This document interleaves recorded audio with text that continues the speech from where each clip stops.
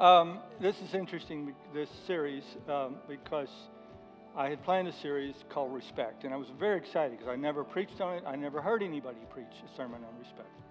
And I was really excited about this series and had done some pre-preparation for it and just couldn't believe everything I've seen in the Bible about respect and honor and all of that. And last Monday night, we've been working on, for the last 2.5 years, I've been working on, along with others, including an attorney, working on our Constitution bylaws. I mean, that's really fun stuff, to write Constitution. And that's why, the reason it's taken us 2.5 years, because I don't stay with the task as well as I should. I keep getting distracted. I don't know why. I get distracted from writing Constitution bylaw stuff. But I've read everybody else's constitutions. I've bought a Constitution kit from Ed Young out in Texas, his church, and so I am the authority on Constitution bylaws in the church. So, last 2 Board of Trustee meetings, I presented it. I rolled it out to them, and we went over it in great detail. In fact, I think we met till 11:30 the other night, going over the details. And at the end of it, you know Mike Seaver. Everybody knows Mike Seaver. Mike Seaver is such a great person in this church. I've been here 33 years, or 33, maybe 34 now. And he just always has this word of wisdom that he will come forth with. And of course, you can judge after I get into this whether it was wise or not. But he said at the end of our meeting on Monday night, he said, "Pastor, you should make a sermon series out of this Constitution bylaws." I never thought of that. And I went home and I thought, that makes so much sense. If I would explain things to the congregation in the context of the Word of God, which I don't want anything that's not from the Word of God, that would be really great, and that would be good for our church to. I'm getting ready to do something I've never done. 34 years of being your pastor, I've never taken what they call a sabbatical, and I've never taken more than 2 Sundays off at a time, and close together. And I feel like I'm at a stage of life and ministry where I need to do that. I need to take a little extra time away and really think through what God wants me to do in the church. And the rumors of my imminent retirement are false. I don't have the plan to imminently retire. Like Mark Twain said, the rumors of my death have been greatly exaggerated. So no, that's not happening, but I do need to think some things through. And so I'm going to take a little time and that'll be starting in March and April, and we'll extend a little bit into May, I think. So I will be back. I'm not going to leave the hall. I'm not going to be gone all the time. And I will preach, I think, 3 times during that period of time, so I won't be gone entirely. And anyway, I said, this makes sense. I'm going to do this. And so, along with everything else this week, it's been a grueling task to try to get this put together. But I do want to warn you, the less time I have to prepare, the longer I preach. Because it's hard to, Herson, this is true. It takes more time to preach a short sermon than it does a long sermon. It takes more preparation. So, I think we'll get done by 2 or 3 o'clock. I think get it, no problem. Okay, let's go. The foundation of God's order in the church. Today I'm going to talk about vision and purpose of the church. Subtitle, Isn't She Beautiful? Titus chapter 1, verse 5, the reason I left you in Crete was that you might put in order what was left unfinished and appoint elders in every town I directed you. Now, I hope that all of you here today are learning what God's vision is for you personally. I hope you're learning that you have gifts, and those gifts are designed by God to make you useful to other human beings. And they're also designed by God to give you a sense of fulfillment and purpose, and to give you a spark of the divine within yourself. I believe even people who don't believe in God, and I believe people who don't even follow Christ, have that spark of divine gift in them. and we can sense it, and we can even sense their anointing sometimes, I believe.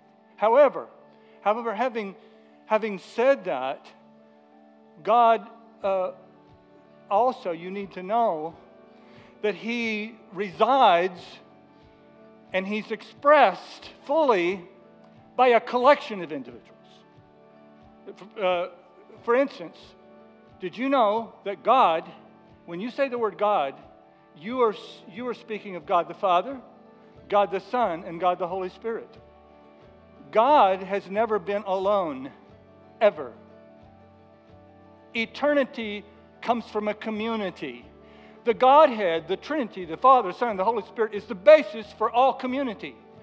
Because God is letting us know that even He is expressed in the three in one, the collective. Adam and Eve.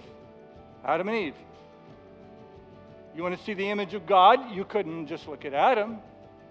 You couldn't just look at Eve. You had to look at Adam and Eve, because in the image of God created He them. So God's plan from the very beginning was to have people that bore His name, carried His glory, a collective, and people as a people who would remind the world of His existence. In the New Testament, God's people, in the Old Testament, they were called the nation of Israel. In the New Testament, God's people no longer had a geographical boundary, no longer had a mere racial identity, but they were the people, nevertheless the people of God. And we see this in 1 Peter chapter 2, verse 9. But you are a chosen people, a royal priesthood, a holy nation, God's special possession, so that you may declare the praises of Him who called you out of darkness into His wonderful light. Once you were not a people, but now you are. I hope you're circling these, at least in your mind. You were not a people, but now you are a people of God.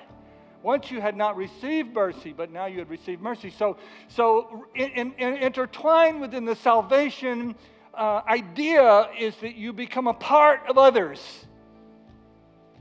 What is also abundantly clear is while the Old Testament had an order for God's people that came under the title of the nation of Israel, within the nation of Israel, there was an order. There was an order of atoning sacrifices. There was an order of priestly service. There was an order of health and purity. There was an order of civil harmony. There was an order of moral and ethical standards. There was an order of governance and authority. And God still, though He has a respect for the nations and a place for the nation, that's a different subject. You are called the church. Furthermore, God has an opinion and a plan for every church, and God wants every church to be in order. Revelation chapter 1, we see this. John on the Isle of Patmos, the final revelation from God. And John writes, John, your brother, companions in suffering and kingdom and patient endurance that are ours in Jesus, was on the island of Patmos because of the word of God and the testimony of Jesus. On the Lord's day, John speaking, I was in the Spirit, and I heard of me a loud voice like a trumpet, which said, write on a scroll what you see, and send it to the 7 churches, Ephesus, Smyrna, Pergamum, Thyatira, Sardis, Philadelphia, and Laodicea. When I read that, it just boggled my mind. I can't get my brain around that, even as I stand here. That the God of the universe, the creator of all things, residing in His glory in heaven, is sitting up there thinking about 7 specific churches in 7 specific locations. And He had developed a profile of every single church and what was commendable about them and what was not commendable about them. It's amazing. So, I was thinking about my own love affair with the church. And I was thinking, I wish I had a more dramatic story to tell about how it all happened. I wish I had a more story that was full of mystical and amazing. And, like I'm out mowing my lawn and I noticed that the hedges are on fire. And I move closer and a voice from the hedges says, Phil, go to Bethany. They're crying out. Or like Aaron, Aaron, when they chose Aaron, they put I believe it was 3 staffs in the tabernacle, and the one that sprouted vegetation was the one who would be the high priest. So he put these people, and they go in the next morning, and Aaron's rod had budded. That didn't happen to me either. And then, or I was thinking maybe I could be like Gideon. Remember Gideon? Gideon put basically a lamb's wool blanket on the ground, a fleece they called it. And he said, Lord, if I'm to go and fight this battle, when I wake up in the morning, the dew of heaven falls, let the fleece be dry and the ground be wet. And then that story went on, but it's not that important to this message, so I won't tell it. And then maybe like Apostle Paul, who's like, I'm riding down the street on a motorcycle, and a bright light from heaven, because, so bright I go blind and I fall off the motorcycle, and a voice from heaven says, you're a fellow named Jesus. And go visit a guy named Ananias who's going to give you your directions. And so I find that they take me to Ananias, and he cures my blindness, and he fills me with the Holy Spirit, and he tells me that God has called me to the Gentiles or whatever. No, none of that happened. I just remember 16 years old, starting to travel with my brother, and I would play the keyboard behind he and his wife, and going to all these churches. And I kept feeling, as I was just 16 years old, and I felt the church is not all it could be. I kept feeling that as I go from church to church to church. And then I remember one particular, I was a very spiritual boy. I was 17 years old in this church in Inglewood, Texas, South Texas, near Houston. And I remember going out to the church to pray one night. And I wasn't praying about the church. I wasn't necessarily thinking about the Big C church. And I just started to cry. I just started to cry. And the only words I could say were the church. And I think that's the moment when I went from being a critic of the church to I fell in love with the church. The first 2 things that are mentioned in our newly revised Constitution bylaws, I'm going to read this to you, that we will be presenting in a few weeks, is our vision and purpose. Article 1 vision. The Bethany Community Church exists to honor Christ in practice and doctrine, relate compassionately to humanity in light of the fact they are God's image bearers, and invite everyone to repentance and faith in Christ. Our mission is to love, grow, serve. Everybody say love, grow, serve. Church, my goal is not to pronounce order in the church like a judge. But I want to be like that friend in junior high who would inform you, Susie has a crush on you. I want to be that person today. I want to tell you that God loves you. I want to tell you that He has a crush on you. I want to tell you how you're beautiful, why God thinks so, and why He would make a 17-year-old who didn't know how to come in out of the rain have a passion for you, the Church of Jesus Christ, and the local church. See, just below the surface of the Old Testament rituals, principles, and the prophecies is that the church would become God's centerpiece in His narrative, divine narrative that He's writing for us. And of course, the New Testament unapologetically calls us the bride of Christ. You can't get any more central than that. Isn't she lovely? Isn't she? Allie told me the other day, she was over at the house. She said, Pop, you're good at the piano, but you're not good at singing. She's totally right, at least about the second part. But I like that song, by the way. Stevie Wonder sings it much better than I do. So why are we so amazing? And what does that have to do with setting the church in order? Number 1, we're the image of Christ. 2 Corinthians chapter 3, verse 18. And we all with one unveiled faces contemplate the Lord's glory, are being transformed into His image with ever increasing glory, which comes from the Lord who is the Spirit. We not me, we are being transformed. We are becoming more like Christ. Ephesians 4:13, until we all reach unity in the faith and in the knowledge of the Son of God and become mature, attaining to the whole measure of the fullness of Christ. And if you read the previous verses, it's all about the ministry that does that to the church. Pastors, apostles, prophets, and evangelists. So, if we're in the image of Christ, well, before I say this, let me quickly tell you about St. Patrick, if you don't know about St. Patrick already. St. Patrick did an incredible thing. St. Patrick lived from 385 AD to 461 AD, and St. Patrick was in a time in history. I know some of us think that this is the first time in history that the church has ever been in decline in the public conversation. That the cultural conversation has ever been as hostile as it's become lately. But let me tell you, we've been there a lot of times. I know some of you think you're suffering for Jesus when you get canceled and thrown off of Facebook. But I just tell you, there was a time they were feeding us to lions. Okay, so just relax a little bit. Okay. So St. Patrick was in a time when religion was declining in its influence, and there have been many times in history when the church could not be public. The church could not be effective on the streets. And that was one of those times. St. Patrick did an incredible thing. He went back to Ireland, where he had actually been a slave.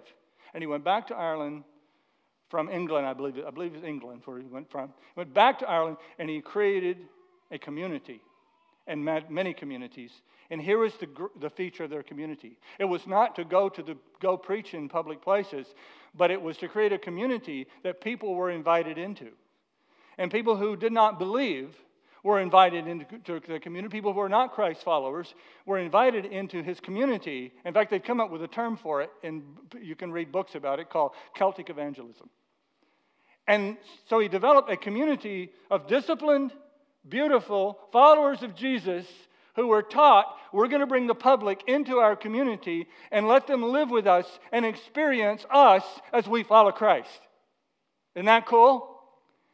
And it saved the church at that time. It saved the church. The evangelism of St. Patrick, I know you think St. Patrick is just about wearing green one day of the week and has something to do with the Boston Celtics. But St. Patrick was a great saint of God who did something that the church needs to revisit this idea of becoming an attractional community. An attractional community that lives in its community with grace and power and holiness and love. And people come into this house, or they meet you somewhere else. And because we are the collective of Christ, we are the community of Christ, and none of us have it all together, but together we have it all. And we bear the image of Christ together. They come here, and wherever they meet are an expression of this church. They meet Jesus. Isn't that cool?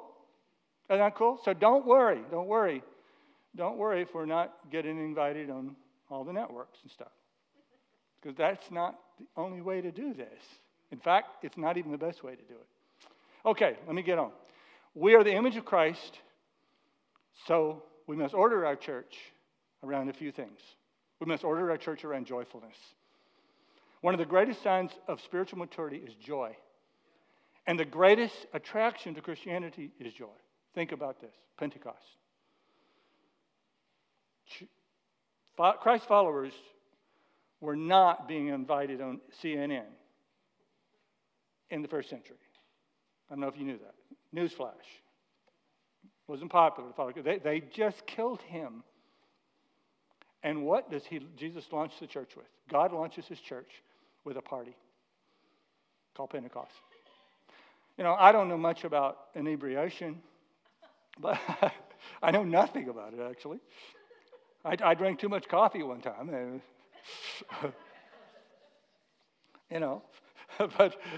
But I understand that high levels of inebriation has basically one of two impacts. Is you are loud and boisterous, or you pass out. Right? I don't know. But I tell you one thing, the day of Pentecost, they weren't passed out. They were loud and boisterous. And they were joyful. They were praising God. They heard them praising God. Christ was anointed with the oil of gladness above his fellows. The reason a healthy church place attracts kids is because people in that church aren't overly serious. You probably, some of you heard this story about, I can't remember Don Gobin's little boy's name, I'm sorry. But Don's little boy, they came to this church. They were looking for a church and taking the family to church. And on the way to church, the little boy, he was 6 years old. I remember that. He said, "Dad, I hope they have a bouncy house there." And he said, "They don't have a bouncy house. What are you talking about?"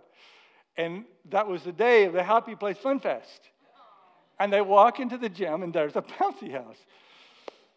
So he told the children's church workers, he said, "We're looking for a church, and so far you guys are ahead." We're the image of Christ. So we must order our church around kindness and hospitality and serving. You know, Jesus Christ was a serving and hospitality rock star. Do you know that? His first miracle was to provide drink for a wedding reception. He served lunch to 20,000 people with a staff of 12.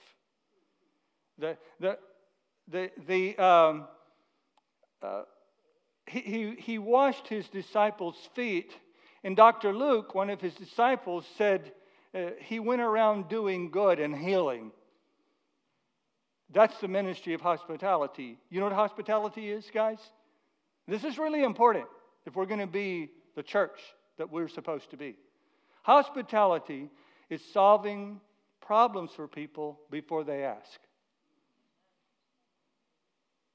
You meet them on the parking lot with an umbrella when it's raining. You go get them a bottle of water before they even ask for one. You see the mother struggling to get, or the father, for that matter, get out of the car with 3 or 4 kids, and you run and you help them. That's hospitality, and that's what expresses the image of Jesus, because that's what Jesus did. We're going about, that's a pretty broad term. Went around doing good. That's pretty broad. I can put a lot of ideas into that bucket. He went around doing. What if you just start going around doing good instead of griping all the time? What if you just come to this house on Sunday morning and say, "I want to go there and do good," and so I want to welcome people. I'm going to help Pastor Phil build the St. Patrick's Celtic community. I can get really excited about this because I love the church. I do. I really love the church. I don't love the church because I'm a pastor. I'm a pastor because I love the church. Amen?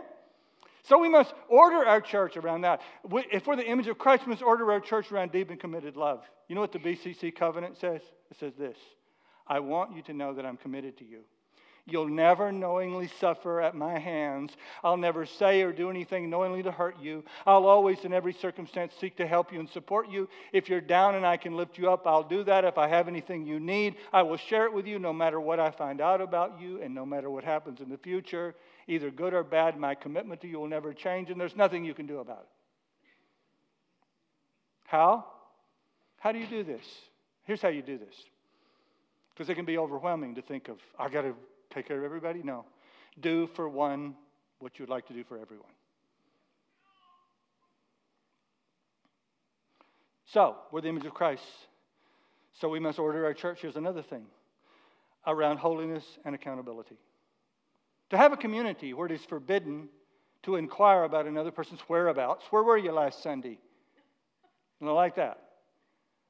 Person's moral decisions, relational and emotional well-being, is comparable to a town or a community or a region without a hospital.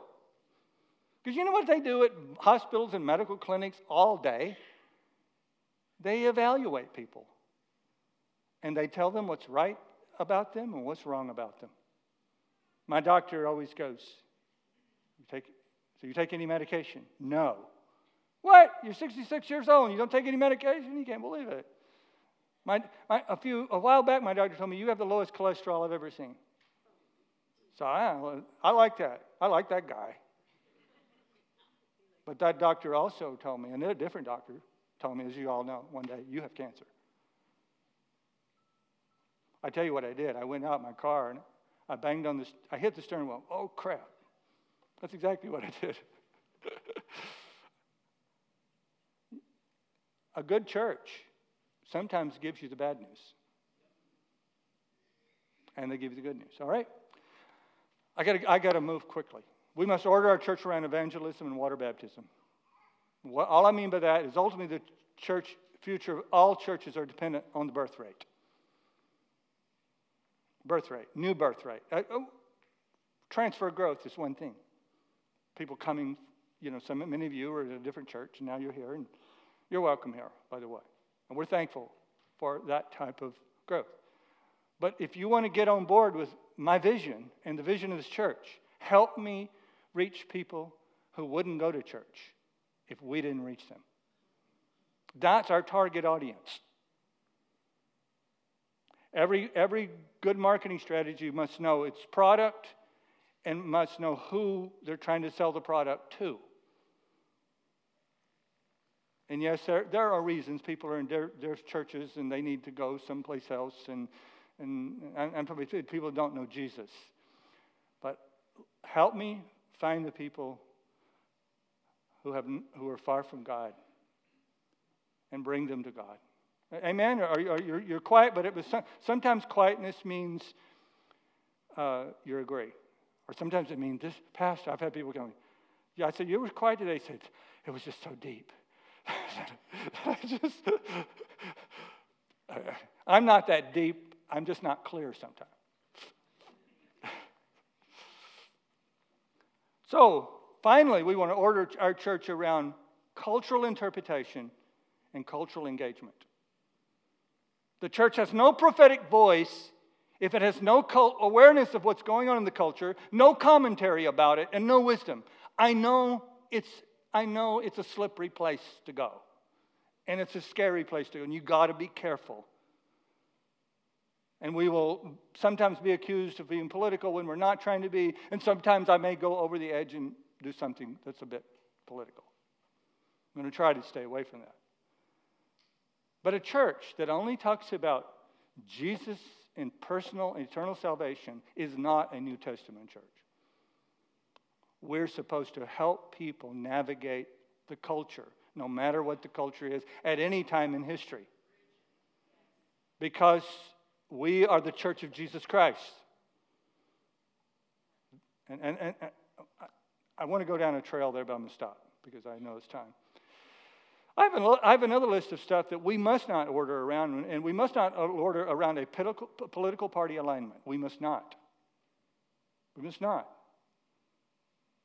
I don't know if you're aware of this, but when you get to the pearly gates, there's going to be no question asked about which party you were aligned with, or whether you were a Republican or an independent or a progressive or a conservative or a Democrat.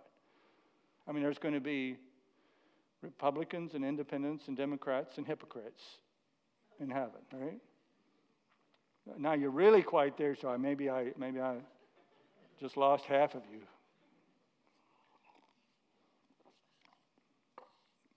Number 2, we are the hope of the world.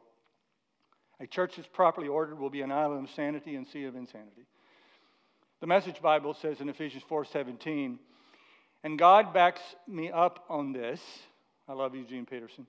There will be no going along with the crowd, the empty-headed, mindless crowd. They've refused for so long to deal with God that they've lost touch, not only with God, but with reality itself. They can't think straight anymore. Feeling no pain, they let themselves go in sexual obsession, addicted to every sort of perversion. But that's no life for you. You learn Christ. Every once in a while, I go to a dark place because I realize it feels like, let me say it that way. It feels like the church and sometimes Christians are in a place right now where we're so powerless. So powerless. We're so far from the levers of power in culture and other places. And in the past, this wasn't true. And maybe you're not aware of this. But in the past, culture has needed the church and Christians to move their agenda forward. This is so well illustrated. All the way back in 1929, when Harry Emerson Fosdick was pastoring in New York City, and his John D. Rockefeller was attending his church, and he preached a sermon called "Will the Fundamentalists Win?" And a fundamentalist then was not what a fundamentalist is now. And I don't have time to explain that, but it's different. Fundamentalists were in their own right in that day would be viewed more, I should say, as intellectuals. And you probably, when I use the word fundamentalist, it's some very wild person who didn't get out of elementary school, or something like that. But that wasn't true in 2029. And he preached that sermon, and Rockefeller had an agenda that he wanted to push forward for the United States and the world. And he distributed, I think, over 1 million copies. That's in 1929. Over 1 million copies of that sermon. And he built Harry Emerson Fosdick a new building. Also, Peter Drucker was probably the most influential business leader in the 20th century. Was Peter Drucker.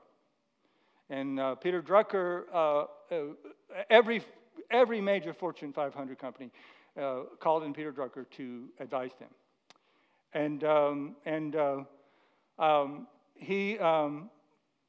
But Peter Drucker wasn't just wanting to teach business how to succeed. Peter Drucker wanted to improve the world. He wanted to improve society. He wanted to improve the world and everything. So he had 3 target audiences. He wanted to influence business. He wanted to influence what was the other group that I was trying to think of? The government. That's it. He wanted to preach business, the government, and the church. He felt, I need the church in order to do this. So actually, what most people don't know is that Peter Drucker was a primary mentor, and I'm not giving an opinion on this. You can form whatever opinions you want, and if you go on the new God, the internet, if you go pray to the internet, you will find all kinds of opinions about this. But he became a mentor to Rick Warren, Bill Hybels, and actually taught a course at Fuller Theological Seminary in California, even though he was an Eastern mystic and not a Christian. But you have Peter Drucker to thank for a lot of the ideas of the megachurch movement, who taught these men how to build an audience. Was it bad? No, I think that there's a lot of good things to say about the megachurch. People heard about Jesus who never would have heard about Jesus if the church had not changed its ways. So we practice many of the things. Inadvertently, I don't read Peter Drucker, but we practice inadvertently many of the things that Peter Drucker taught the church. Now, maybe some of them we need to unlearn and going forward, but that's another conversation. What my point is this. My point is he needed the church to go forward. And many of you are too young to remember how important it was for political leaders to get a photo op with Billy Graham. I hear Dad back there. You remember those days? You better get a photo op with Billy Graham. You better bring Billy Graham to the Oval Office.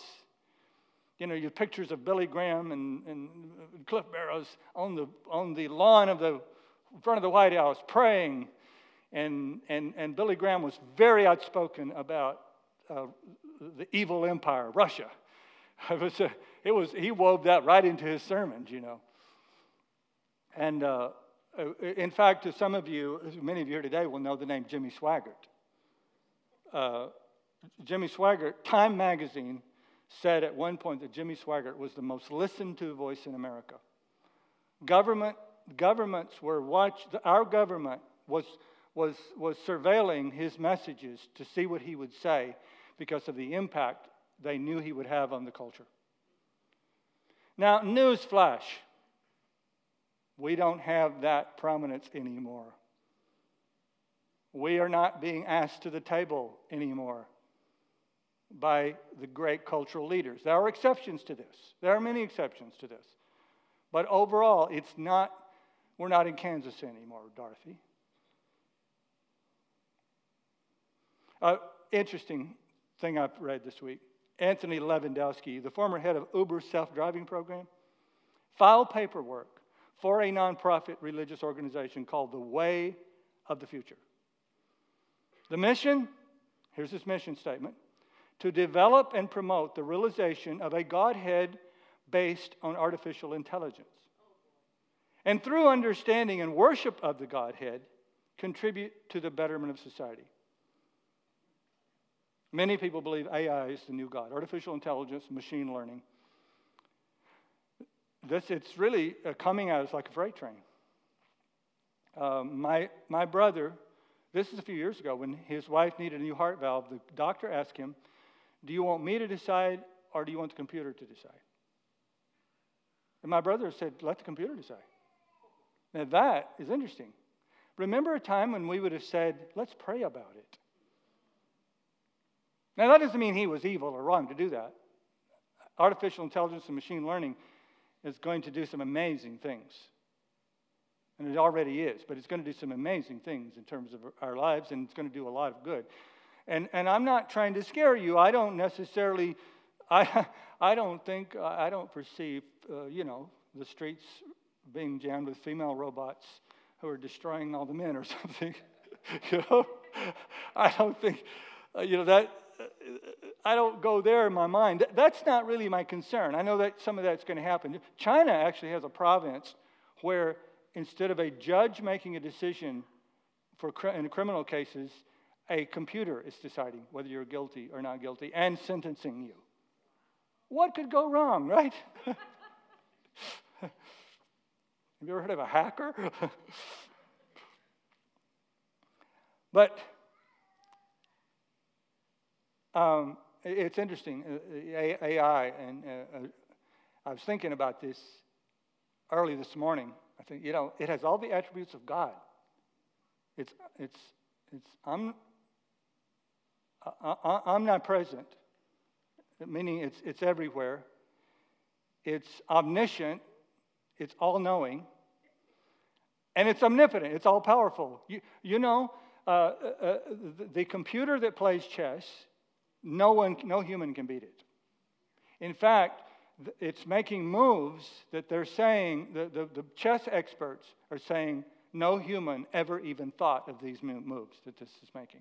And then, I don't know if you heard of the news this week, Tetris, that there's a machine that plays Tetris, and it scored such a high score that no one ever thought it was possible to score that high of a score. So that's the new standard for what everybody's trying to do. This is a weird time, guys. This is weird. But that's not the point. The point is not to weird you out.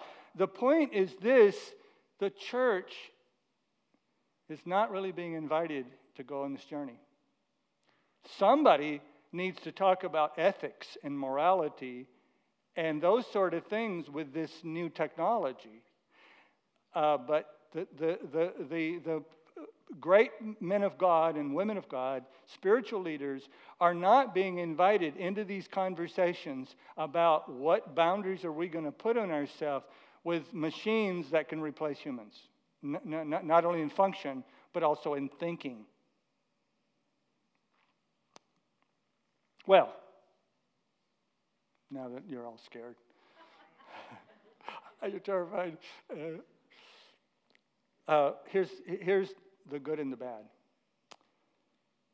The good was, I'm talking about the past, is it was really fun to be invited to the party in culture. It was a lot of fun. I lived through it. I could tell you all of the events and things that I got to do and went through and people I met and all kinds of stuff. But the bad is, and I know Willow Creek and Bill Hybels and those guys, that's what they grappled with when they created that study that we did, that thing that we did called the Reveal study, is they realized They weren't producing strong, self-feeding. That means people who can read the Bible for themselves and learn from the Scripture and study it for themselves. They weren't producing strong, self-feeding, robust, deeply committed Christians.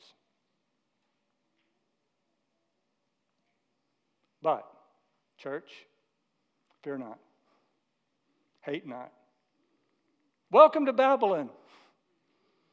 But don't get crazy. The Bible's still our playbook. Jesus is still Lord.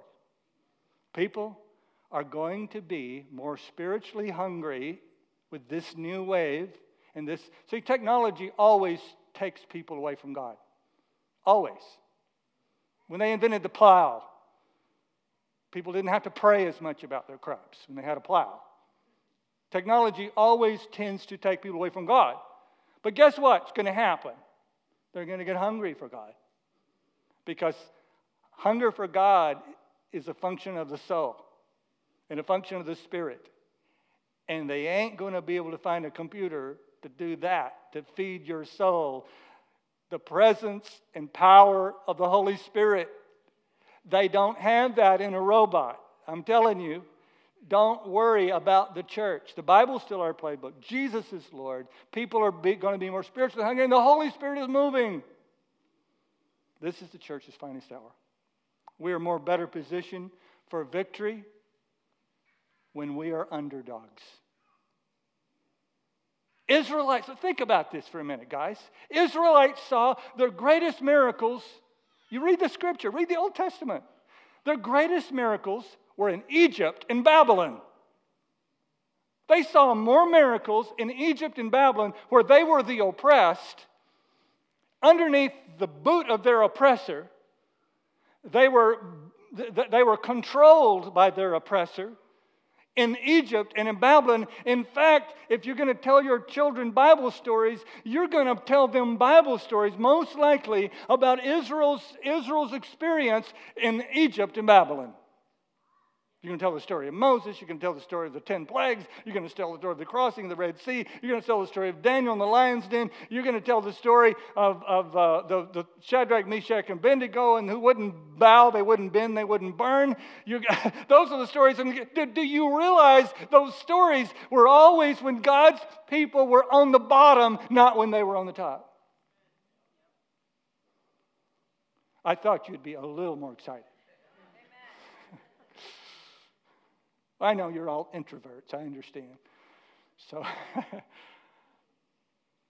finally, I left out St. Benedict, but should I leave it out? I should leave it out, right? Go look it up. Go look up what St. Benedict did and how he was in the same situation in about 500 AD. And he did the same thing Benedict did. He left Rome because you couldn't push the gospel forward in Rome. You couldn't disciple anyone because it had gotten so corrupt. As the Visigoths and Goths and all those terrible Norwegians, Dad, were coming in there. And the old order of Rome crumbled. And chaos took over. They didn't go from old order to beautiful order. They went from old order to complete spiritual and moral darkness and chaos. And it caused Benedict to leave Rome, go live in a cave for 3 years, which is probably what some of you feel like doing right now. and he built 14 communities that allowed, I'll just say, you can go research it, saved the world. Literally, saved the world. 14 communities where people were committed to following Jesus. That's what I'm trying to do at 15 Cape Road. I'm trying to build a community that wants to follow Jesus and love the world. And we're going to do it. We are doing it, but we're going to go from push to shove. We're going to go from walking to running. Right? Finally, we are the living Holy Eucharist poured out before the world. 1 Corinthians 12:27. Now you are the body of Christ, and each one of you is a part of it. And God has placed in the church gifts. And he goes on to talk about those. It was so interesting, Marilyn. I love that story that Lisa told yesterday. She and your mom were doing a devotional on communion, and it actually explained this point. I guess it talked about, I don't know much about it, but they were talking about how we are the living Eucharist. We're the living communion. We miss that. We must coalesce. Here's what, listen to me. Listen fast, because I'm going to talk fast. We must coalesce as a community and accept in principle everything that happened to the physical body of Christ, including being mocked, but not excluding being raised to sit together with Christ in heavenly places. And I'm not talking about after you die, though that's going to happen too. The Bible says in 1 Corinthians chapter 4, verse 12, we bless those who curse us. We are patient with those who abuse us. We appeal gently when evil things are said about us. Yet we're treated like the world's garbage, like everybody's trash, right up to the present moment. But it's okay. We're the image and body of Christ. We will always rise again. Okay. Christ's response to being dismissed by the socio-political machine was to redeem the world. And by His grace and power, this body will do it too. So, here's my conclusion. Stop dating the church and fall in love with her. You remember that little verse, and some of you who are Bible readers and students, you know this verse. I've never preached on it. I never heard anybody preach on it. Kiss the Son, lest He be angry with you. I thought about that this morning. Kiss the Son, lest He be angry with you. That's a weird verse. You know, let's think about this kingdom that I'm inviting you into. If you want to break into any influential power structure, you don't need to meet everybody in the structure. You need to meet the influencer. You need to meet the power broker. You need to meet the one who has the key. And in almost every organization, there's somebody with a key. And you got to meet the person who has the key and win them over. And if they like you, they will open the door. Every salesman knows this, right? You got to get past the gatekeeper at the desk who doesn't want you to talk to the person with the key, who's told them, you keep people away from me. You got to get around them some way, or you got to win the gatekeeper over so they will take you to the person with the key. That's what that verse is talking about. Revelation says He holds the key. Who's He? Who's He? If you have never made that decision, I'm going to invite you today to kiss up to Jesus. I'm going to invite you. Loving the church starts with loving Jesus. I would have never loved the church if I didn't love Jesus first, because I would have never gone to that church to pray that night. It was because I loved Jesus that I found out what He loved. And I found out that He loved the church. So if you're here today, I want to pray a quick prayer. And if you've never crossed that line of faith and become a follower of Jesus and a lover of Jesus, let's start there. Don't worry about loving the church yet. Become a follower of Jesus. Let me pray. Father, I pray for every individual in this house right now. I pray for those who have been dating the church and need to love it. I pray for those who did love the church, but they got hurt at a church. Maybe even this one. Heal their hearts and help them to come back and reconcile. And I pray for that person who's not made that first step. I want to pray for them right now. Father, I would pray this prayer in their stead. I am a sinner and I need a Savior.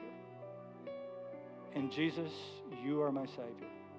So Father, I believe you raised Jesus from the dead to your right hand to offer the eternal sacrifice for my condition.